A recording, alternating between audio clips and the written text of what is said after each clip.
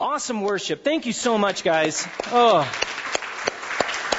feel like a part of me just wants to say, amen, let's go home now. That was great.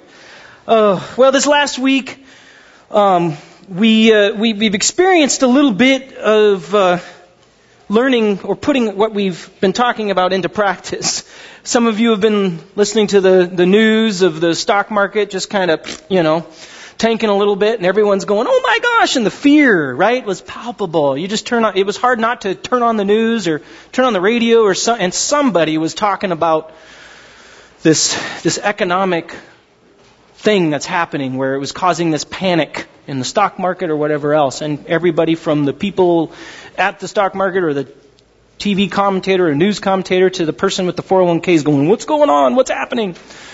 And in that being said, a part of it was with China, which was this unstoppable economic force for how many years that people were looking at going, oh, look at it, it's just an animal of awesome economic power that's never going to end, and then it's starting to crash, and people are going, what's going on? And people who thought that would never happen, and are seeing it happen right now, and people are going, what's happening? What's going on? And there's fear, a lot of fear in this area, which is very timely to what we're talking about, and living the fearless life, and how do we deal with the fear that surrounds us, and very much so, it's what you're hearing today with the economy and different things like that. But I also got to experience a different type of fear this week when I was here having a meeting with some people, and we were just kind of sitting there and having a meeting and talking about things in church, and all of a sudden we heard this loud pop, boom, bang kind of sound.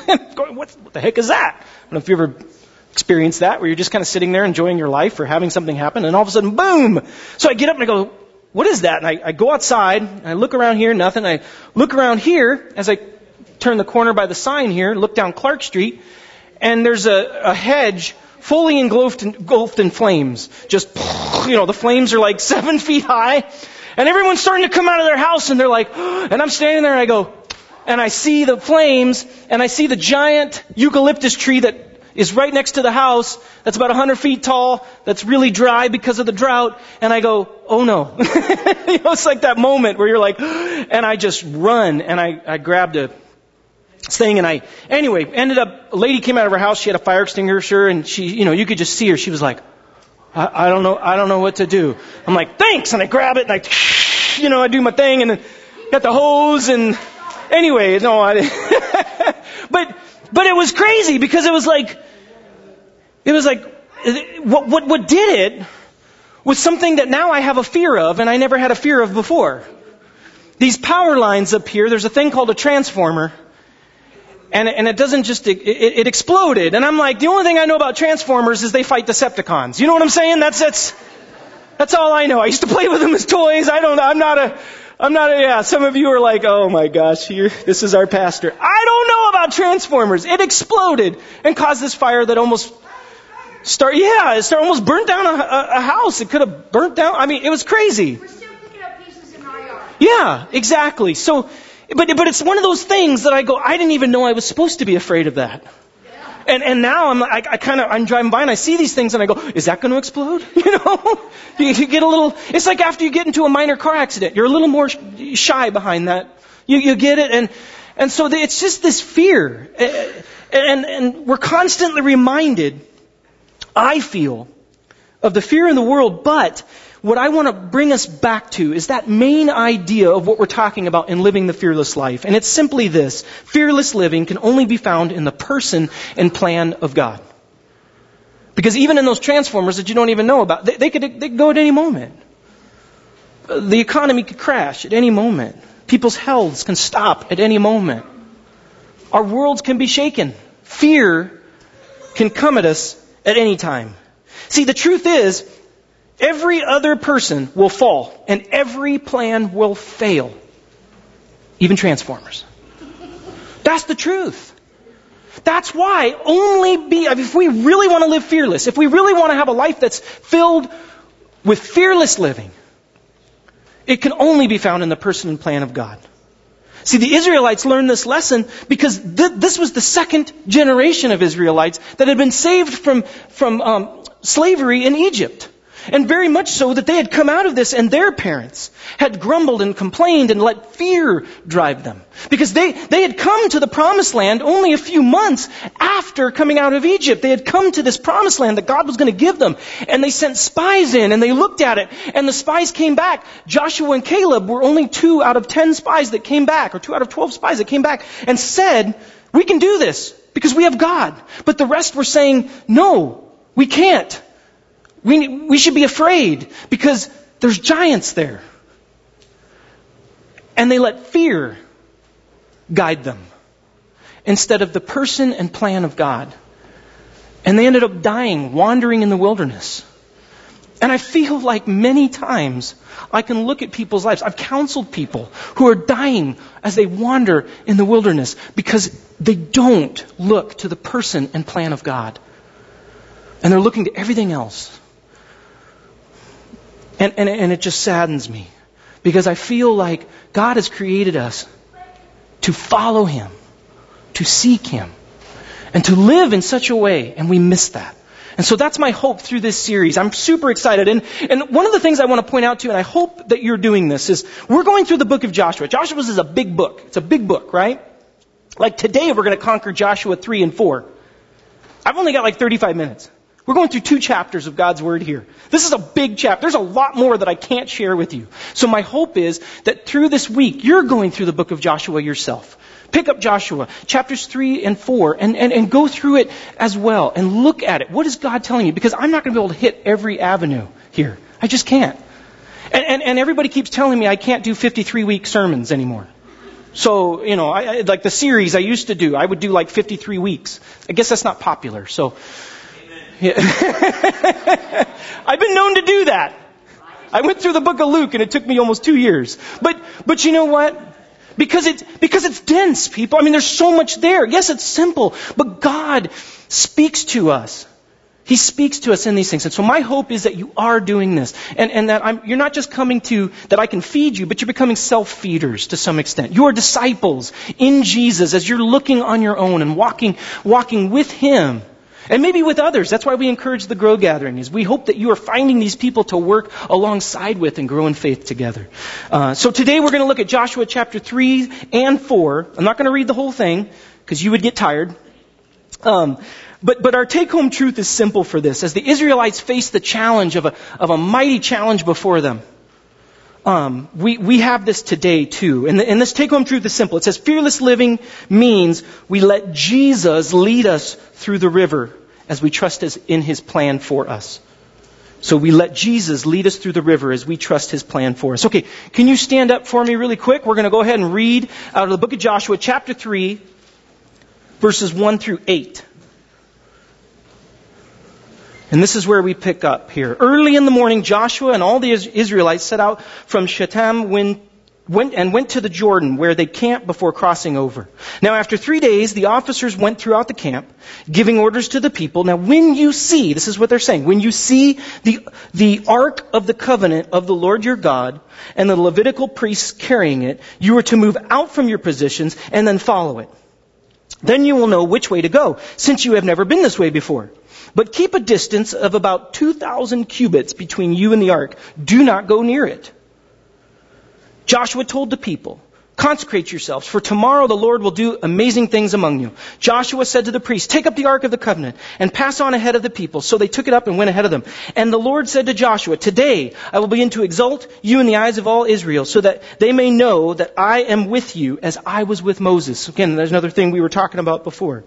Now verse 8, tell the priests who carry the Ark of the Covenant, when you reach the edge of the Jordan's waters, go and stand in the water or the river. Okay, you may be seated.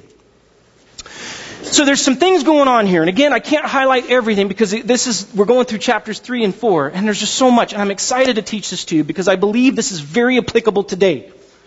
I know you're not wearing your Levitical priest garbs. I know you didn't grab your ark. Okay? We're not looking to conquer a land, quote unquote, like the Israelites. But very much so, we have principles here that I believe apply to your day-to-day life. And I just want to look at this in light of that. And what they learned in Fearless Living, we can learn as well. So, first and foremost, I want to show you a picture of the ark. Because this is a key point in this passage. And what we have here is just kind of an artist's rendition. I think this actually is real, what they created. But you have two cherubim angels that are over and their wings connect. And this, actually, that right there is called the mercy seat of the ark. And the ark was to hold the Ten Commandments, some manna that was given in every day. They put it in a jar and it was in there, inside. And it was basically just some memorial pieces that showed God amongst the people. And the ark was supposed to represent. It was supposed to be a representation of where God was sitting and dwelling so that it would go before them. Now this is important. See, because what we have here with the cherubim, we have what is called the mercy seat. And it was to mark the place where the Lord dwelt, where the Lord communicated with Moses. It didn't have weird ghosts living in it that came out and melted the face of Nazis. Okay? That's kind of that's the idea of kind of Hollywood, right? What a surprise. Hollywood doesn't get it right all the time. But really, if you were to get a simple aspect of this one sentence, the ark represented God's presence. It represented God's presence to His people, His holiness amongst His people. And so that's why Joshua is very careful. Don't go too near it. Okay? Don't go too near it. In fact, there's an interesting side note. As David is taking the ark from a certain point, the ark actually slips because you're supposed to hold it. Two bearers on each side, and they hold it, and it slips off of this cart. And one of the guys goes to touch it, to grab it, to make sure it doesn't hit the ground. But because he touches it, he dies instantly. To show that God is serious about being completely holy before you enter into His presence. It's an interesting concept that we forget most of the time today as we've come so cavalierly. But the ark is that symbol. And so we see God's presence symbolically going out in front or going out before His people to lead the way, to prepare the way so that His people might follow. See, and what this gives us is that first aspect that I think we find in Joshua 3:4 about fearless living. Fearless living means we wait for God to go before us. This seems simple, really it does. We wait for God to go before us.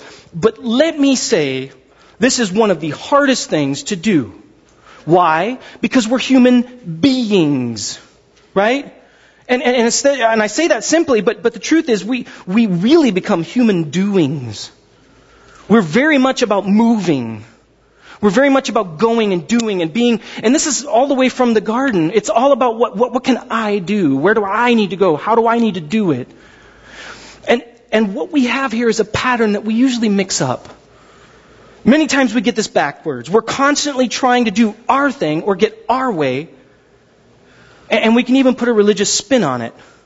See, we have a tendency to jump out in front of God and say, now you come along. I'm going to go before and I'm going to do this. You come and meet me, God, and bless me as I go do this thing.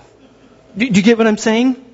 Now, I mean this facetiously, but a part of this is true. Lord, bless this double bacon avocado burger with a fried egg on top as I eat it at Fat Burger.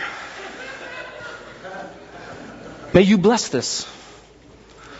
Lord, bless me to make my payments on all my maxed out credit cards on that house that is way more than I should have gotten and afford, and the 4 really nice cars that I'm using to impress my neighbors. See what I'm saying? Lord, bless me in that job that I went before you and put everything else on hold for, like my family and even times with you. Lord, I'm going to go before you and take this job in a new state, away from everyone and everything I know. I will leave my church family and close relationships that have kept me grounded in you, and I know this, but you can bless me. Bless me, Lord. Lord, I'm going to go before you in this relationship with this person that probably isn't best for me, but I want it. Will you bless me in this relationship? Do you see what we can do? It's very similar here. And the sad truth is we do this all the time. And can I just say I've experienced this myself. I'm going to give you a little story here. knew that God was calling me into the ministry. Now, I took time and I fasted and I prayed, and it sounds very spiritual, but believe me, I was at the end of my rope, and that's the only reason I did it. And I told my wife to do it too. I said, you need to fast and pray. And she said, okay, let's do it. And we did it. And I felt the Lord really, it's one of the few times in my life, physically say, I heard Him audibly in my head. I really heard Him. I want you to feed my sheep. I want you to be a pastor. And I was like, okay, I got it. And I tried to make it happen. I felt like the Lord was saying, go ahead. And so I said, okay, Lord. And I started to go into every ministry I could. And I said, okay, now, Lord, come with me. Did you get it? And for 6 years I did that. And my family suffered. I suffered. My relationship with the Lord suffered. I kept running on ahead. And I didn't understand that I was to wait for Him to go before me. Like Jesus on the water. See, we flip it around. A lot of times we go out there and we're sinking in the water going, God, come on! You're supposed to meet me out here. when the truth is, Jesus called Peter. And the ark went before and said, follow. I didn't get it. I didn't get that I was called. I was called to ministry after all. Why couldn't I go before and do the ministry I want? It took me 6 years. Finally, I stopped. And I learned my lesson. A year later, God called me to follow Him. And it made all the difference. 7 years. See, the truth is, if we're really going to go before God, then good luck. Because many people do this. And many people suffer. And you're going to get sad. You're going to get frustrated. You're going to go through bad. And you can't blame God because you went before Him. And He says, wait for me. I'll lead you. See, the Israelites waited for the Lord to go first, and it made all the difference. They knew what it was to have God's presence leave as their forefathers did, as they wandered in the desert. So they didn't want to take any steps until God went before them. This is the difference between the good kings and the bad kings. In all of Israel, we see they wait on God. But many people never experience this fearless life of discipleship where Christ goes before and leads the way because they're too busy trying to get ahead on their own and tell God to follow them. See, the truth is, we have something greater than a golden ark. That picture's awesome. Isn't that kind of cool? I don't know about you guys, but I get excited when I see that. It's like, wow, that's awesome. But we have more than just this symbol of God's presence. We don't need a symbol. We have a Savior. We have a Savior. When Jesus started His ministry, He went to the synagogue and read from the scroll of Isaiah where it said, the Spirit of the Lord is on me. You can get that because the ark is where the Spirit of the Lord was on. And now He says, the Spirit of the Lord is on me. The mercy seat. Because He has anointed me to proclaim what? Good news to the poor. He has sent me to proclaim freedom for the prisoners and recovery of sight for the blind, to set the oppressed free, to proclaim the year of the Lord's favor. You see, what He's saying is, I am going on ahead. I'm going before you and doing God's work. Follow me. Follow me. We don't need the symbol. We've got the Savior. So my question is simple. Where in life are you running on ahead? Is it in a relationship? Is it in your belongings where you're all about acquiring more and more things and now you have the debt to prove it? And you're more and more burdened down because you're running on ahead with that. Or maybe it's in your family where you've been living your way and not seeking Him, and where He wants to lead you and you're feeling the pressure because you went on ahead of Him and didn't seek Him. There is no greater peace. There is no fearless living. There is no fearless living. Let me just say that simply. You cannot be fearless if you go ahead of God. Fearless living only comes as God goes before you. Now, that next part, because you're going to need this for the next part. See, fearless living means we trust God's strength and we let Him lead. See, tell the priests who carry the Ark of the Covenant, when you reach the edge of the Jordan waters, go and stand in the river. So when the people broke up camp to cross the Jordan, the priests carrying the Ark of the Covenant went ahead of them. Now the Jordan is at flood stage, all during harvest. Yet as soon as the priests who carried the ark reached the Jordan and their feet touched the water's edge, the water from upstream stopped flowing. This is awesome. This is one of the great miracles of the Bible here. But there's some really practical things in it I want to show you. But the crazy thing is that we need to get from this is that the priests actually had to wade into the Jordan with the ark in front of the whole nation if they were to trust God's strength and let Him lead. See, there's a couple things we need to take notice of. First of all, it says that the Jordan is at flood strength. Now, I have a picture of the Jordan, and the reason I have an old picture is because the Jordan isn't the Jordan that it was even 100 years ago. The Jordan is a lot more diminished than it was. And they say, archaeologists and historians say that the Jordan back then would have been ridiculously even bigger than this. And this is a good idea of a flood stage of the Jordan. Our country knows floods and hurricanes. I had an opportunity to serve at Katrina for about 2 years. We went every 3 months, and I went a couple times. And I saw homes, and I saw things devastated by easygoing waters. Flood stage. Now, why did God pick flood stage? Wait for the trickle, God.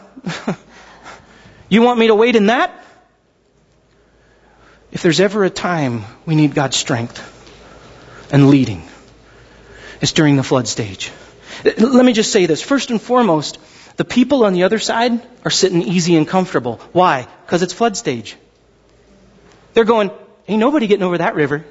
Those Israelites might be sitting over there, but that obstacle, that challenge is way too big for them. They're not going to make it.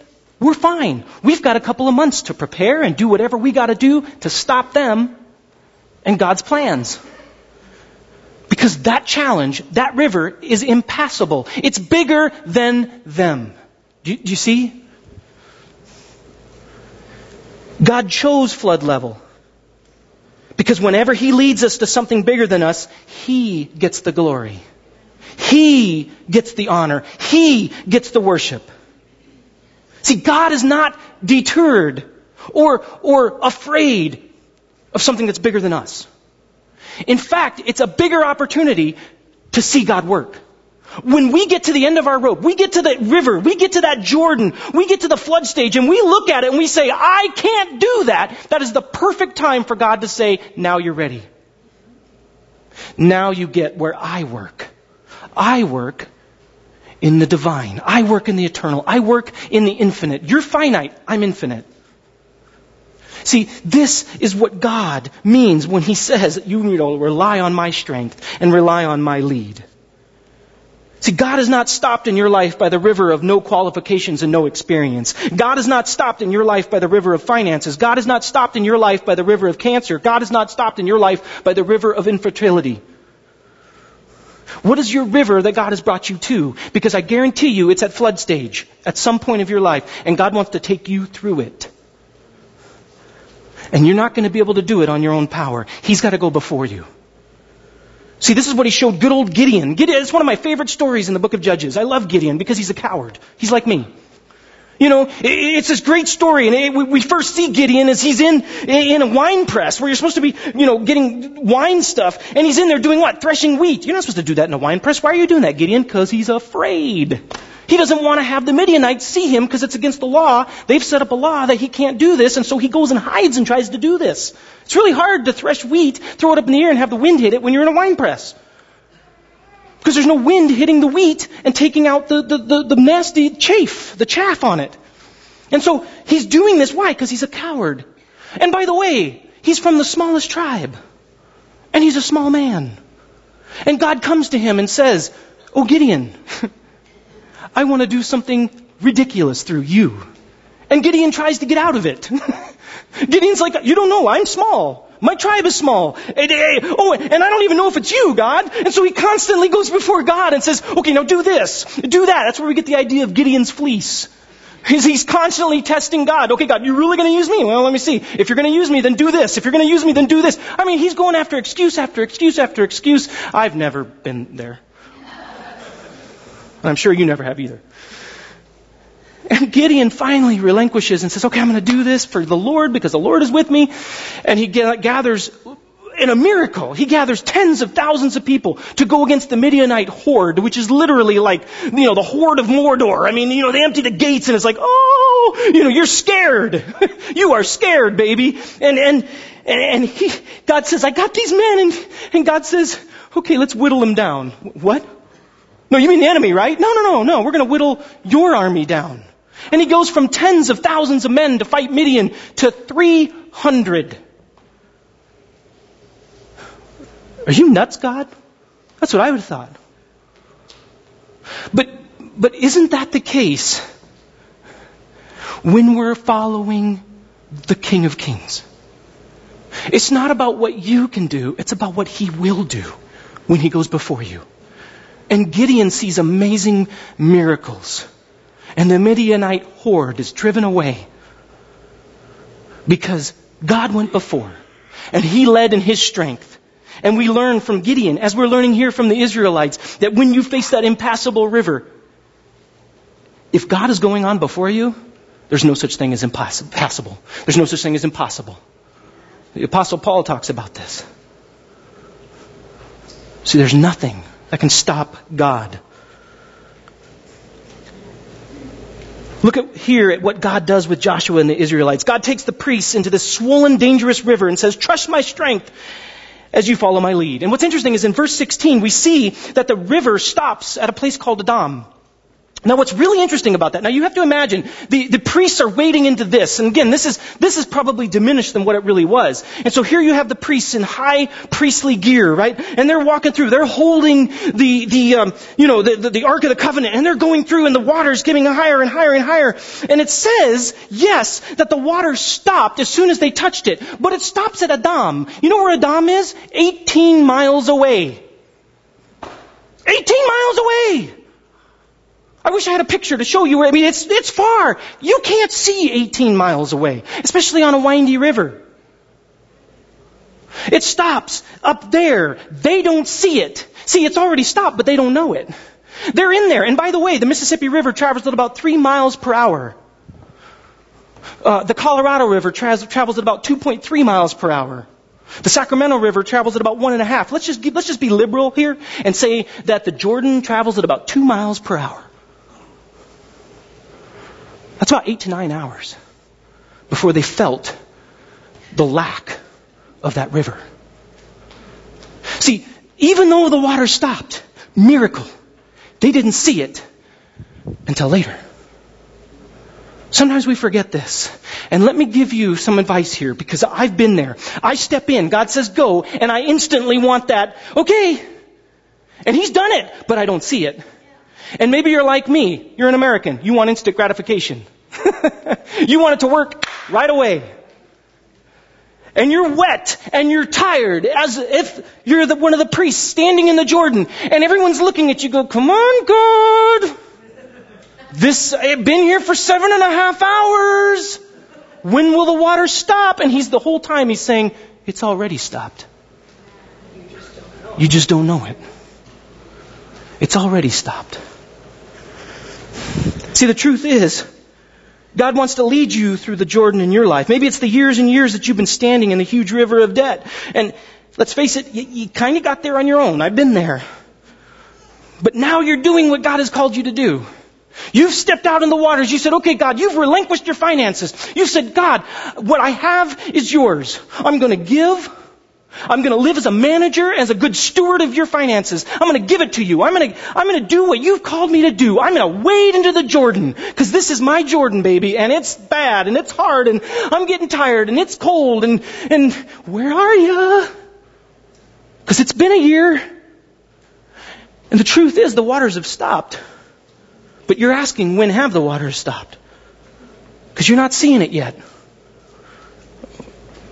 See, the river of failing health is deep and you've been following God's lead even in this, but you're waist deep and it's uncomfortable as you seek God's strength in each visit to the doctor. You sit as they continue to do test after test and poke you with so many needles that you've lost count. One of my favorite stories is in the book of Isaiah with the king Hezekiah. And the prophet comes to Hezekiah and says, get your house ready in order because you're going to die. And he goes, you know what, Lord? Everything I have is from you. So I'm going to praise you. But if you can give me more time, that'd be great. The Lord gives him another 15 years. But each year, he was going as he wades in the water. Because it could be this year that I die. But you know what? Hezekiah doesn't just do that. He continues to walk through it, knowing that the waters have already stopped. And he writes 15 of the pilgrim psalms that we get out of the book of Psalms, which are beautiful and give glory to God for each year that he's alive. Because he realizes that the waters have stopped, even when he doesn't see it. How about the fact that you've been seeking God for what seems like years in the area of your work? You have bills to pay and mouths to feed, and it just seems like the more you trust in God's strength and follow His lead, you get deeper and deeper into the cold, murky water of the biggest, scariest river you've ever seen, and you're asking, when will it stop? Let me just say, if you're following God's lead, and He's called you into that river that's impassable, and you can't do it, He's already stopped the river. He's already stopped it. We need to trust. I love what it says in Psalm 27. As we see the psalmist putting his life and trust in God's strength and God's leading. He says this, I remain confident of this. I will see the goodness of the Lord in the land of the living. God has already stopped the waters. I'm confident of it. I'm confident of it. And then he goes on to say, wait for the Lord. Be strong and take heart. Wait for the Lord. Don't go out ahead. Don't do it. Last, fearless living means our lives will be a marker to God's movement. I love this because we see in verse 4, or in chapter 4, we see God having the Israelites do this thing that seems kind of weird. So Joshua called together the 12 men because God told him, do this, Joshua. So he calls them together and he appointed from the Israelites after they get across on dry ground because they go through this river. It's amazing. It's a miracle. The priests are standing in it because they're in the presence of the Lord. But the people get to experience the dryness and they go across. And now God calls the Israelites, the priests, to do something. He says, go over before the ark of the Lord, your God, into the middle of the Jordan. Each of you is to take up a stone on his shoulder. 12 men, according to the number of tribes of the Israelites. 12 big stones out of the Jordan. Stack them up. Why? He says to go stack them up on the side. To serve as a sign among you in the future when your children ask, what do these stones mean? Tell them that the flow of the Jordan was cut off before the Ark of the Covenant, that God went before. And this is a monument to say He moved. And it's still there. And it's still there. See, the stones were to represent the movement of God in His people, lives. Jesus Christ is our cornerstone. Everyone would see it. You see, God leads us through the impassable waters of a hard marriage so that our life can be a marker to His movement. God leads us through the river of debt so that our life can be a marker to His movement. God leads us through the river of loss and grief so that our life can be a marker to His movement. God leads us through the impassable river of dilapidating pain so that our life can be a marker to His movement. Some of the greatest miracles I've ever heard of, and the stories that just bring tears to my eyes, are people who go through things that I would never even dream of. And not in a good way, but wake up from as in nightmares. And they say, God is good. Because look at what God is bringing me through. Look what He's bringing me through.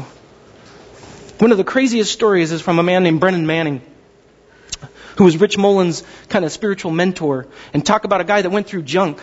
There's one leper colony still, as far as I know, in America for people with Hansen's disease. And it was this gal who didn't even speak English, barely, and never had read in her life. One of the most beautiful women he had ever seen. But she had no nose now and no fingers. And she was on her deathbed.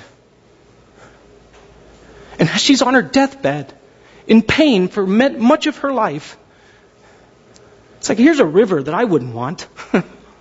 But God brought her through it. And she tells Brennan, the Lord, He desires me. He loves me. After everybody in her life, after all of her husband had disowned her and everything, and her kids, she'd taken them away from her. Here she is all alone dying. And she says, I have the Lord. And she quotes this scripture that she's never even read, because the Lord is walking before her and leads her through. What river does God have before you? Don't run. Don't grow weary. But trust Him in His leading and strength. And I can assure you, He will deliver you. See, the truth is that Jesus wants to lead us through the river that we cannot cross on our own.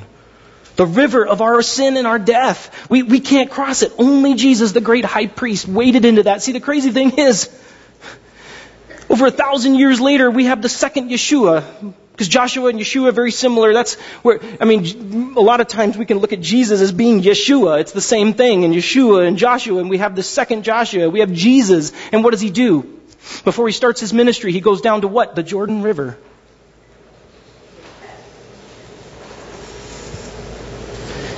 He wades in. And He becomes baptized. To identify with us as sinners. Not Himself a sinner. But saying, I'm making a way. I'm going in. I'm going to lead you across the other side. See, the Bible shows us a pattern of people confessing their need for this Savior. Not the symbol, but the Savior. And then it always follows with baptism. Why? Because it links our words with our life, our actions, what we do. One of the first steps we take as believers is baptism. It is the representation of following Jesus through the river of death and coming out alive. Coming out as new creations, more than conquerors. Our sins were that of scarlet. Now they're as white as snow. It is one of the first markers in our life that represent God is going before us, and I will let Him lead me in His strength. It's the representation. It doesn't cure us. It doesn't heal us. But it's a monument to saying, I'm trusting God. My question is simple. There is a river in front of you. God's calling you out. Follow Him. But maybe you're a new disciple of Christ. Or maybe you're a disciple of Christ that's been a while. You've been following Him. But you've never started with that first step of baptism. I want to encourage you. I want to pass something around that I forgot to bring with me. But it's a thing, and I'm going to start it around. And if you guys want to sign up, I would encourage you. It's on it was out there on the counter. But I want to encourage you to sign up. Because it's a simple way of saying, okay, God, I know you passed through. I know you did what I could not do. I want to identify with you. I want to bring my family. I want my family to see that I'm trusting your leading. I'm trusting in your strength. That's what it's about. It's a declaration. It's a monument. It's picking up the stones of death, setting them there and saying, look what God did in my life. And I don't know about you, but if I'm going to live fearless, I need a monument to look at. To remember what God did. Because the alternative is to be afraid. And as Jeff shared earlier, it's easy to live that life of fear, even as a religious person. And you point your finger at everybody else. But now we need to live that life where we come through. So if you see this, it's passing around, I want to encourage you to sign up. We'll have a class a week beforehand if you have questions about it, but baptism is an awesome thing.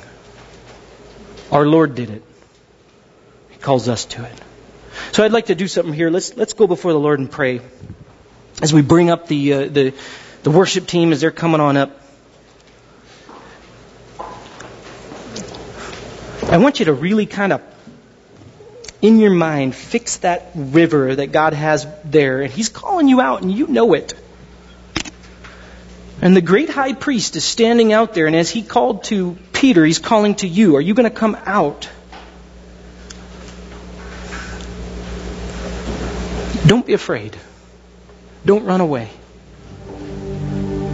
But my hope is that if you don't know Jesus, this is the perfect time He's calling you out. Because He loves you. And He wants to move with you and do something in your life that's going to give an eternal purpose to those around you.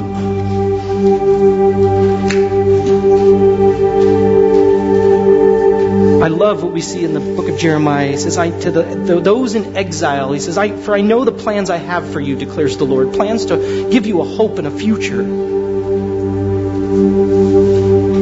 Many of you know what exile is. Some of you are still in exile. God knows the plans He has for you. Will you follow Him? Will you go through that impassable river as He leads you out? Lord, we just come before you and we thank you. We thank you that there are things that are bigger than us that we cannot do. Because we really truly come to the end of the bank and we say, I can't go any farther. But Lord, that's what you use in our life. And so first and foremost, I want to thank you, Jesus, for wading into those waters of death and my own sin, which I could not take. And you took for me at the cross. And you made a way through death into eternal life, to the real promised land, the eternal life with our Heavenly Father. So Lord, I just want to thank you for that. And I want to say that there are still many things, many impassable things that my brothers and sisters face. May we hold you up. May we glorify you in these things as we trust you, we know you're going before us in them, and as you lead us through. Give us the strength, not our own physical strength, but your Spirit, so that we can do above and beyond what we would normally do, because you are doing it through us. You've led us through. We just love you and we thank you and we give you this time.